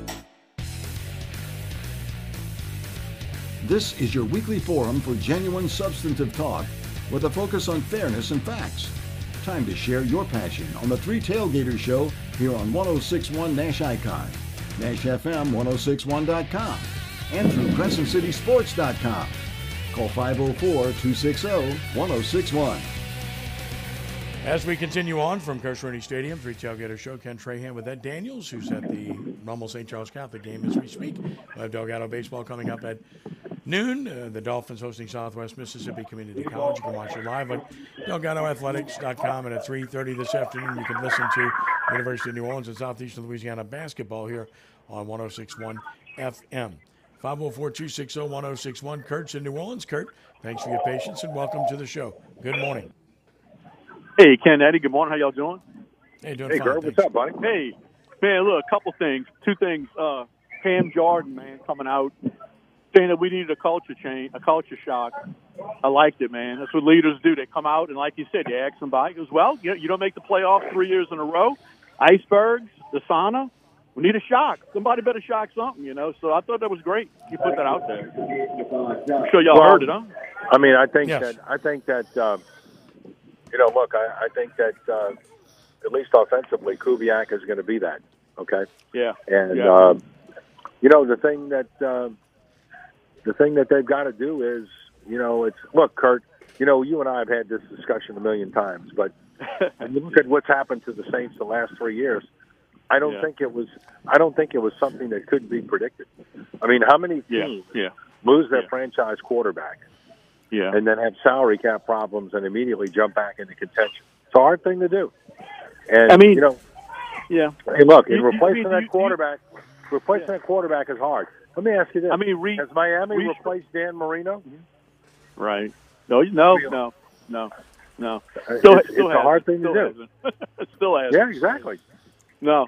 Hey, I mean, restructuring Carr like this, now they're making it a little more difficult to move on after next year, the way they're doing this. Is that Kubiak maybe and having some input with Loomis? Like, you know, we need to, not saying we got a full go with it, but we all full going with him. Do you think there's any discussion from Kubiak maybe involved in this? The way, you know, I mean, obviously we're making it harder to move on. So what's your take on that? You know, if you're Clint Kubiak, would you want to? What is your best chance to win next year? Derek Carr or Drake May? Let's just say the Saints traded up in the top 5 and they took Drake May or Jaden Daniels. Who's your best chance to win next year? Either one of those two or Derek Carr? No. Yeah, it's definitely Carr. And, you know, like, and I wrote this for Crescent City Sports, and I really believe this. If it doesn't go well, everybody's fired. If it does go extremely well, Kubiak might be a head coach somewhere. Just not here. Just not here. But it's a 1 year deal. And look, give Dennis Allen a lot of credit. I mean, he went out and hired a guy that he thinks is going to make their offense so much more effective. And I don't know if you saw the interview he did with Steve Weich from NFL Network and his partner this week on the NFL Report. Steve does a great job, and he interviewed Dennis Allen, and Dennis Allen talked glowingly about the changes that they're going to make on offense. Now, that remains to be seen, but the one thing I will say is that one thing that Dennis Allen said that a lot of people were kind of waiting to hear about was this. He has a system, and we have to get players who play in that system. So if that's the case, and I'm a fullback or a tight end, I really like that. Don't you, Kenny? Yes, because the fullback is a prominent part of the San Francisco offense. Obviously, with Juszczyk, tight end is, of course, incredibly important. And they go with a lot of 11 personnel in San Francisco with the 2 tight ends. So I would absolutely, that would open my eyes completely if I was, a fullback or tight end on the Saints roster or a prospective fullback. Yeah, I mean, if you look at that offense, 2 of the guys who have flourished tremendously, they're both very good players.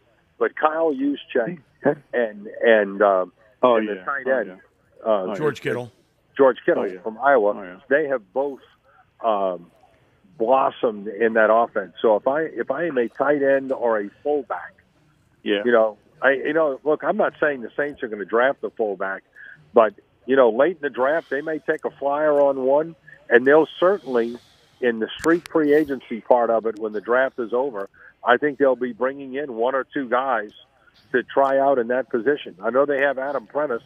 I think he's still on the roster.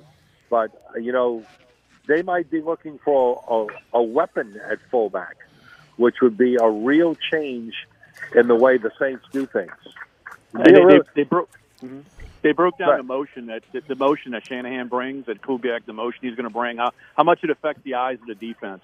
How much? Well, it does. It does. And when motion's really important too is in the red zone. Okay, because you got to get the defense on their heels a little bit, because it's really hard to score in there. But the thing that I'm most excited about, and again, you don't know how it all plays out, but the fact is, the 49ers were number 1 in the NFL in red zone TD percentage, 68%. Wow. And the Saints were 18th at 53. So, I mean, look, that's if the Saints are in the 60s next year in red zone TD percentage, then they're going to win more games. That's a great nugget. I bet you not a lot of people know that. 60-something%. That's incredible. 68. I mean, almost 70%. In the NFL, with the speed of the player on defense and the number of great athletes on defense, to be 68% is pretty darn good.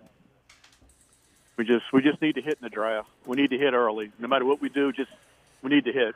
Well, here's what I think the Saints are going to do. It's a this year situation. Is it right, Kenny? Yes, without a doubt. Okay.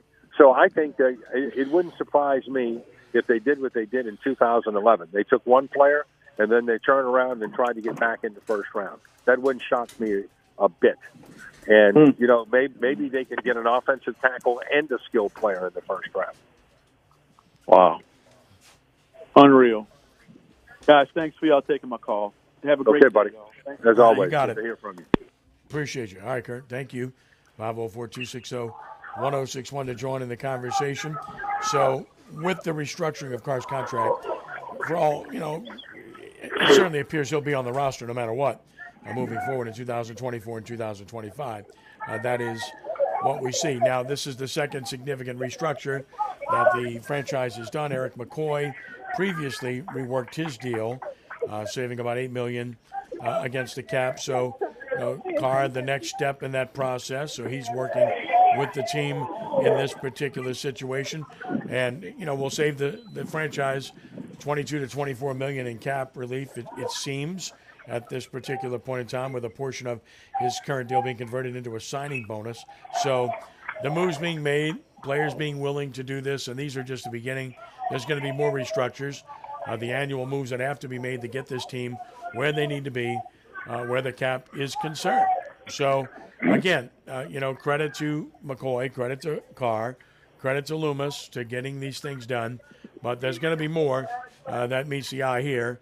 And pretty interesting. Michael Thomas is pretty quiet these days since the Saints hired Clint Kubiak, right? Well, you know what I think about that? It's time to turn the page there. Yeah, get out of here. I mean, right. And look, and here's the thing. For a lot less money, A.T. Perry can do what he can do. Well, I think there's promise there. He's got to prove it, but certainly you see the ability that's there. So you got to like that. And, yeah, I think your point about fullback and tight end is correct about the others. Look, Adam Prentice is on the roster right now. No one would suggest that Prentice is Juszczyk. Juszczyk does everything well. You know, Prentice is decent. He's capable. But I don't know that he's that. But maybe Kenny, it enhances his status, or maybe they go out and get somebody there. And then with tight end, you've got two. You got Juwan Johnson and Foster Moreau. So, you know, maybe you go out and get somebody there too. Yeah, and look, you know, if you look at fullbacks, one of the guys that I think LSU fans will remember because he ran free down the sideline against them in that Florida State game is a guy like Jaheim Bell. I mean, he's a very, very talented pass catcher. He can run. I mean, a guy like that in the Saints offense could really, really help you. And, you know, but I just think that if it's not a position that's addressed in the draft, it might be addressed in free agency. You know, I haven't looked at the free agent fullbacks to see who's out there. But if I am a free agent fullback, then and I have a chance to come here, then I would have to consider it, you know, considerably, because I think this is going to be a really good spot for a guy who plays fullback. Agreed. I think fullback becomes a prominent position, more prominent, I should say, not prominent. And tight end obviously becomes a focal point. We all know what Carr had in with the Raiders with Waller and how dependent he was on him. And we saw the evidence of what that might be toward the end of the season when Juwan Johnson got healthy and played well over the last month and became a primary focus of the passing offense. And coincidentally, Carr had his best month and was really good. Yeah, and I mean, look, you and I think the motion will help a guy like Chris Olave, you know, get off of jams and stuff like that. I think that's something that will help him. You know, Chris Olave had a good year this year. He improved on his totals, but you want to see him be a breakout guy. And you know, maybe he's got a situation going on where they run the ball well enough where, you know, all of a sudden they're a team that can you know, like Brock Purdy does, play action fake, put his foot in the ground, and get rid of it. And I think, you know, I'll be very curious to see what it all looks like, and we'll see a little bit of it in the preseason. But let's be honest, Kenny, we won't really know until September. Nope. Again, it's all static. New staff, basically. Clint Kubiak, most prominent amongst the hires. And again, what transpires from here is going to be interesting. It all starts with what happens with the draft. Combine coming up next week. And, of course, the Saints will have close eyes on that workout situation as well. Glad you're with us this morning. It's 504-260-1061. That's 504-260-1061. When we return, we'll talk about the draft, among other things, as we continue with your calls here on the Three Tailgaters Show on Nash Icon 106.1 FM. We're on the web at NashFM1061.com. Broadcasting from the Dudley DeBosier Injury Lawyer Studio. Call 444-4444. That's 444-4444. Non-attorney spokesperson Chad Dudley, New Orleans. $5,000. That's the average amount of money people in the U.S. are now spending on gas in a year. $5,000. That's crazy. If you drive, you have to download Upside, the free app that gives you cash back every time you get gas. That's right. You can earn real cash back with Upside just by buying the gas you're already buying. You can literally start earning cash back today. I use Upside every time I fill up, and I've already made around $300. You're putting gas in your car anyway. Why not get real cash back? If you like free money, download Upside. I'm saving the cash I earn from using Upside to help pay for a vacation later this year. Download the free Upside app now to earn cash back every time you buy gas. Use promo code GARAGE to get an extra 25 cents per gallon on your first tank. You can cash out anytime right to your bank, PayPal, or a gift card for Amazon and other brands. Just download the free Upside app and use promo code GARAGE for a 25 cents per gallon bonus on your first tank. That's code GARAGE for a 25 cents per gallon bonus. When the final horn blows at the Allstate Sugar Bowl, the action is just beginning as another jam-packed year of Sugar Bowl activity lies just ahead. With over 55 annual events, including all Louisiana high school state championships, the Sugar Bowl's support of amateur athletics adds up to big fun and big dollars for our economy. From the Crescent City Classic to lacrosse, sailing, basketball, and more, the Sugar Bowl has something for most everyone. For more on the great things the Sugar Bowl is doing, log on to allstatesugarbowl.org. Sponsored by Allstate, Taco Bell, and Dr. Pepper. With over 15 acres of cars and trucks at the Lamarck Automotive Complex, there must be a reason. Buying a new car shouldn't be complicated. That's why our expert staff is here to help. I've been selling new Ford cars and trucks since 1970. That's over 50 years. Wow, there must be a reason. With your lifestyle and budget in mind, our finance team works hard to be the best in the business. Only at Lamarck Ford at the Lamarck Automotive Complex. There must be a reason. Many times during these last few years, it's been quite easy for all of us to be discouraged at times. Boy, I can tell you about that. But one thing I have learned, there is an answer that will keep us strong during trying times. This is Michael Green with a LifeGate word of encouragement. In one of the parables, Jesus tells the story of a seed that was planted into soil. And he said, and immediately the evil one came to steal that seed. Well, as you read it a little bit further, you realize the seed is the word of the Lord. Hebrews 4 tells us the word of the Lord is quick, powerful, and sharp. That's the key. That's the secret. And during these trying times, I don't see how we can survive without the word of the Lord in our hearts. Protect the word, read the word, stay in the word. That will keep you strong. Join me and Linda this Sunday at LifeGate. We start at 10 o'clock. We're at 1317 Butternut Avenue in Metairie. Or check us out on Facebook, LifeGate Church Ministries. Join us at LifeGate, where the priority is the word. If you want to be treated right, you go to Bergeron. Bergeron will give you the best deal. You just know you can trust these people. They're from here. They get me. You know, buying a car doesn't have to be a scary experience. It's anything but at Bergeron. Everybody knows that. Everybody. I grew up with a Bergeron. I went to school with a Bergeron. This is the 4th car I've bought from here. That makes me a Bergeron. I'm a Bergeron. I'm a Bergeron. I'm a bourgeois. Get out of here. I'm a Bergeron. Everybody knows a Bergeron. Bergeron Automotive on Veterans in Metairie. Car crash? Demand Dudley DeBosier. Listen, if a pipe bursts in your house, you're calling a plumber, right? If the check engine light on your car stays on, you're calling a mechanic. You know when it's time to call in a pro. Why should it be any different after a car wreck? We're Dudley DeBosier. If you've been injured, make us your first call. We'll go after the compensation that can make a difference in your life. Throw your foes up. Chad Dudley, Baton Rouge. Prior results do not guarantee similar outcome. Paid Jingle Singer. LA 2416580. Don't be shy. Join in the conversation with Ken and Ed on the 3 Tailgators Show on 1061 Nash Icon, NashFM1061.com, and through CrescentCitySports.com. Call now, 504-260-1061.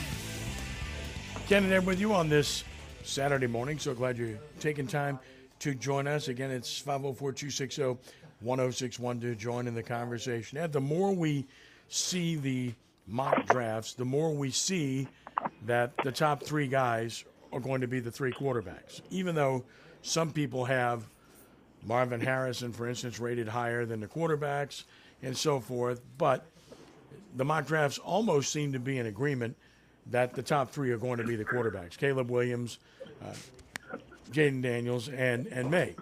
But maybe the order could be interesting. I think the consensus number 1 is Williams, based on what we're looking at. I got to believe that's going to be what happens unless something dramatic transpires. The question is, will Daniels be 2 or will May be 2? But right now, it's looking like the top 3 will be the 3 quarterbacks. Well, sure. I mean, look, those are the guys who can change your franchise. You know, nothing against Marvin Harrison Jr. He's a tremendous player. So is Malik Neighbors. But if you need a quarterback, are you not going to take one of those guys? And look, I wouldn't rule out some kind of trade from somebody trying to move up and get one of those guys. Yeah, I don't think that's going to happen. Would the Giants try to move up a few spots and get Jaden Daniels? I don't know. I mean, they signed Daniel Jones to a big contract, but then he got hurt last year. So I don't know. I mean, those are the decisions that that shape a franchise. But I'm not surprised by that at all, Kenny. I thought it was interesting that Justin Fields was on some podcast complaining about the fact that he doesn't know what's happening right now with his future in Chicago. Well, look, the Bears are not going to say one way or the other whether they're keeping him or not. Of course not. Because you know that up until the draft, they might even get on the clock if they're going to field offers from other teams. I mean, look, I think Jared Goff was a 3 first-round guy. Was that right? Was he a 3 first-round picks when the Rams traded up to get him? So I believe that's accurate, but I have to look it up. You don't know. You don't know what happens if the Bears get on the clock and some team calls and says, "Look, I'm going to make you an offer that you cannot refuse." Well, then all of a sudden, Justin Fields is the Bears quarterback.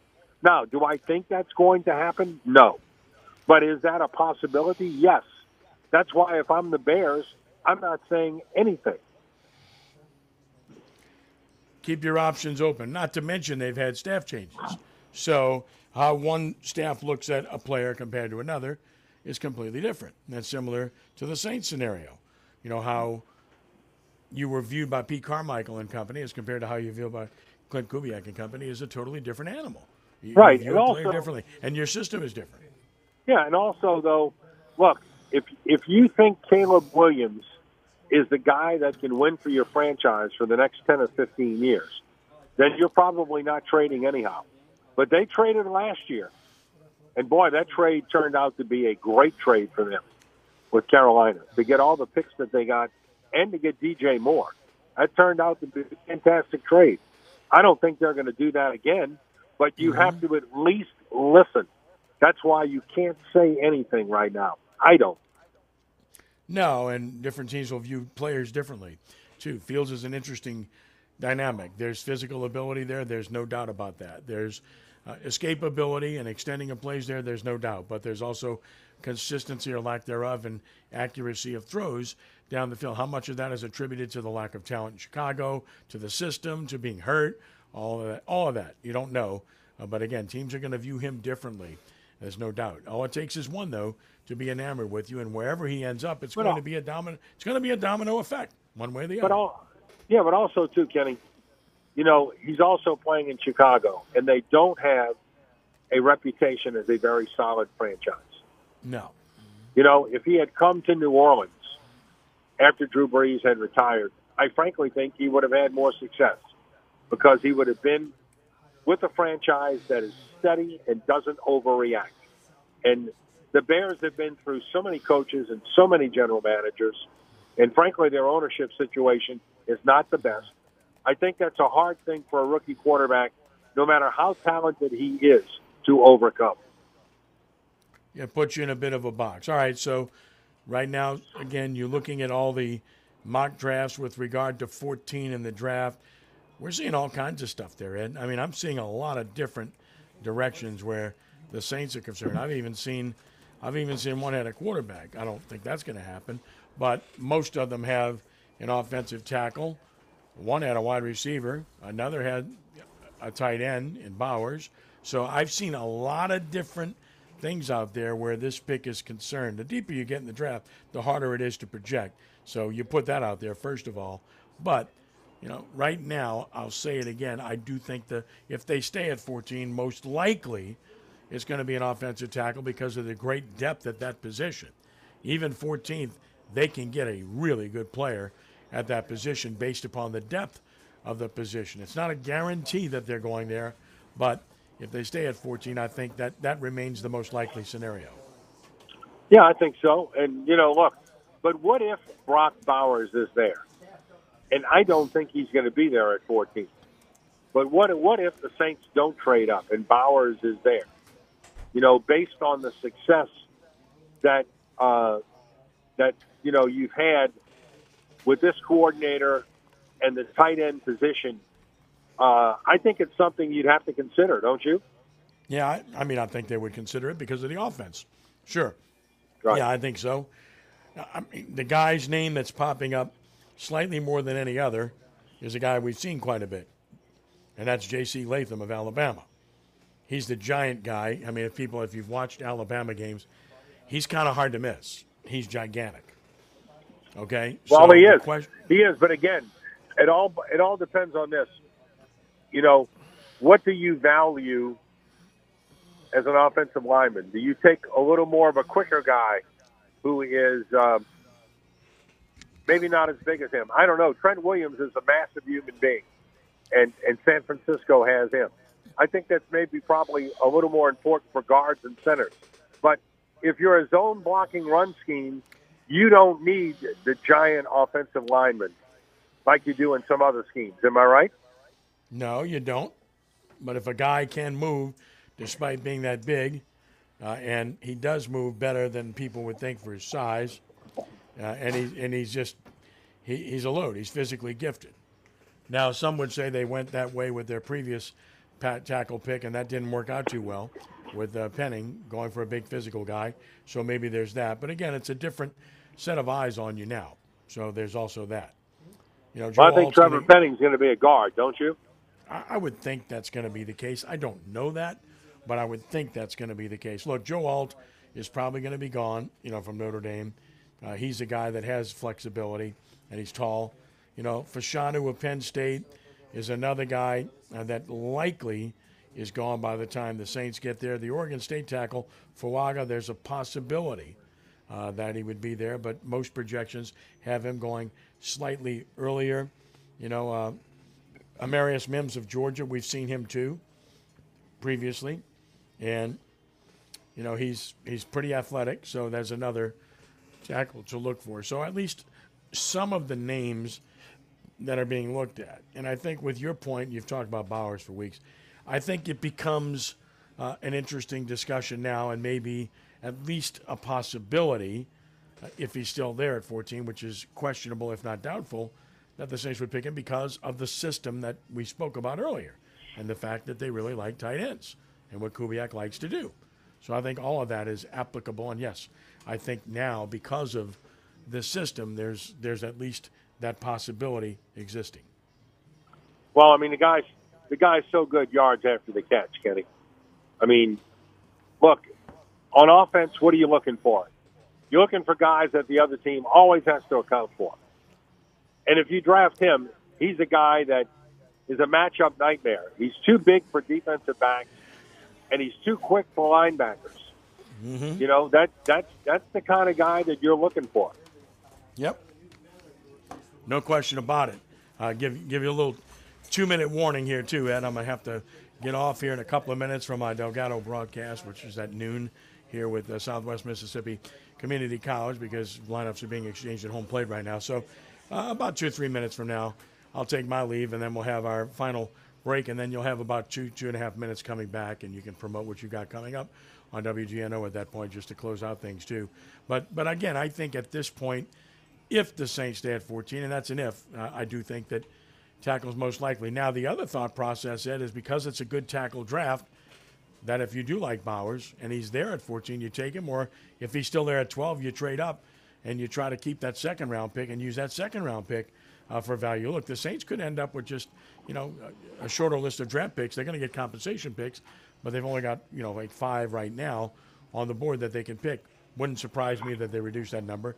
They typically do that. Yeah, well, also, too, look, they can reach into next year's collection, which they've done on many occasions.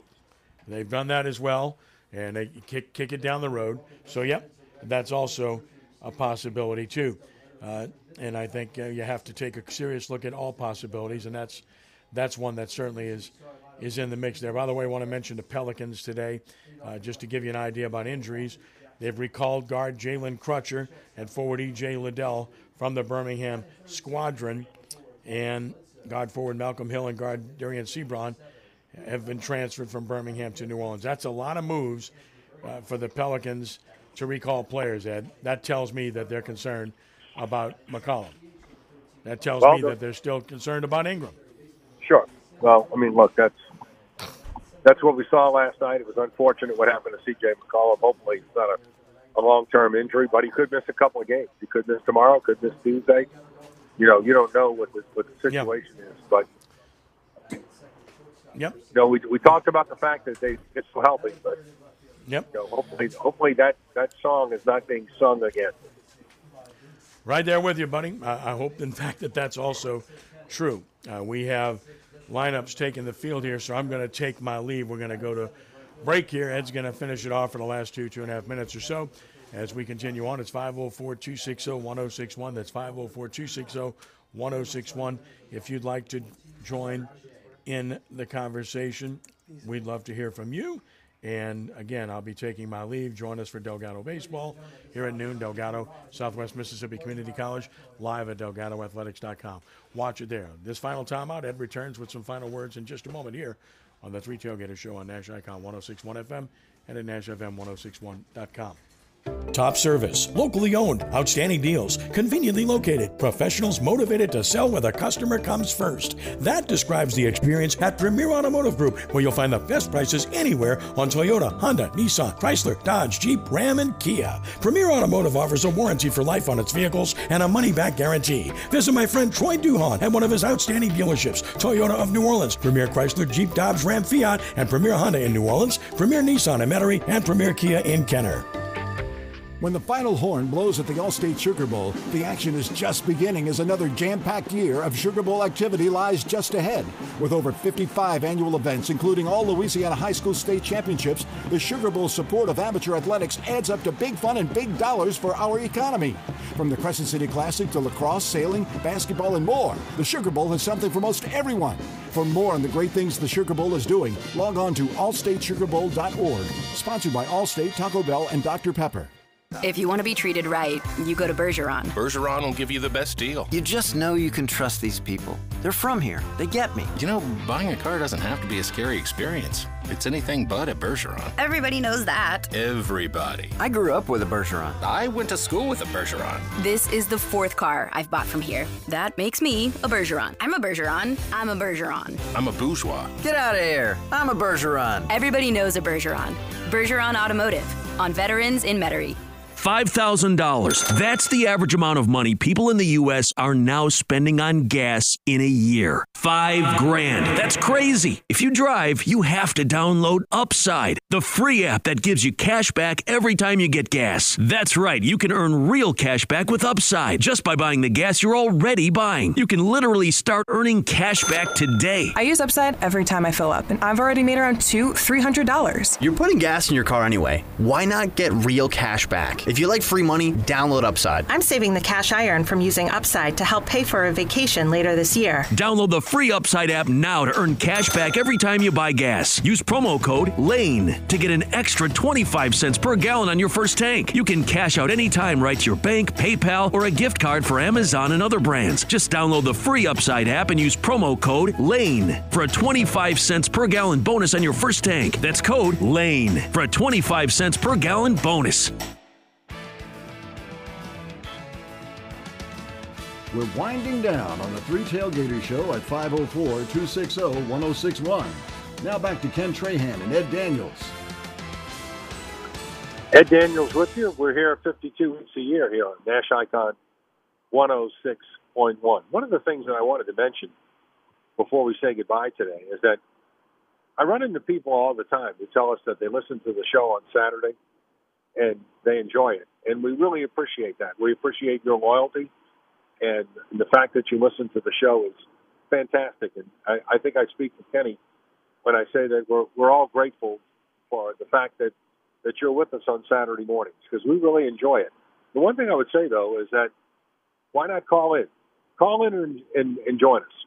You hear the number, and we'd love to get your opinion. All our opinions by all our listeners are valued, and you make the show better on Saturday morning. So don't forget to call us and talk with us on a Saturday morning. And again, you know, we've been doing this for 30 years on Saturday mornings, and Kenny and I certainly appreciate your support and your kind words. And I just wanted to pass that along to all of our listeners. A couple of programming reminders. The Friday night sports show that we run on NOLA 38 at 11, WGNO at midnight. We have one more week of that. And then we'll take a break, and then Friday night fastball presented by Delgado Community College.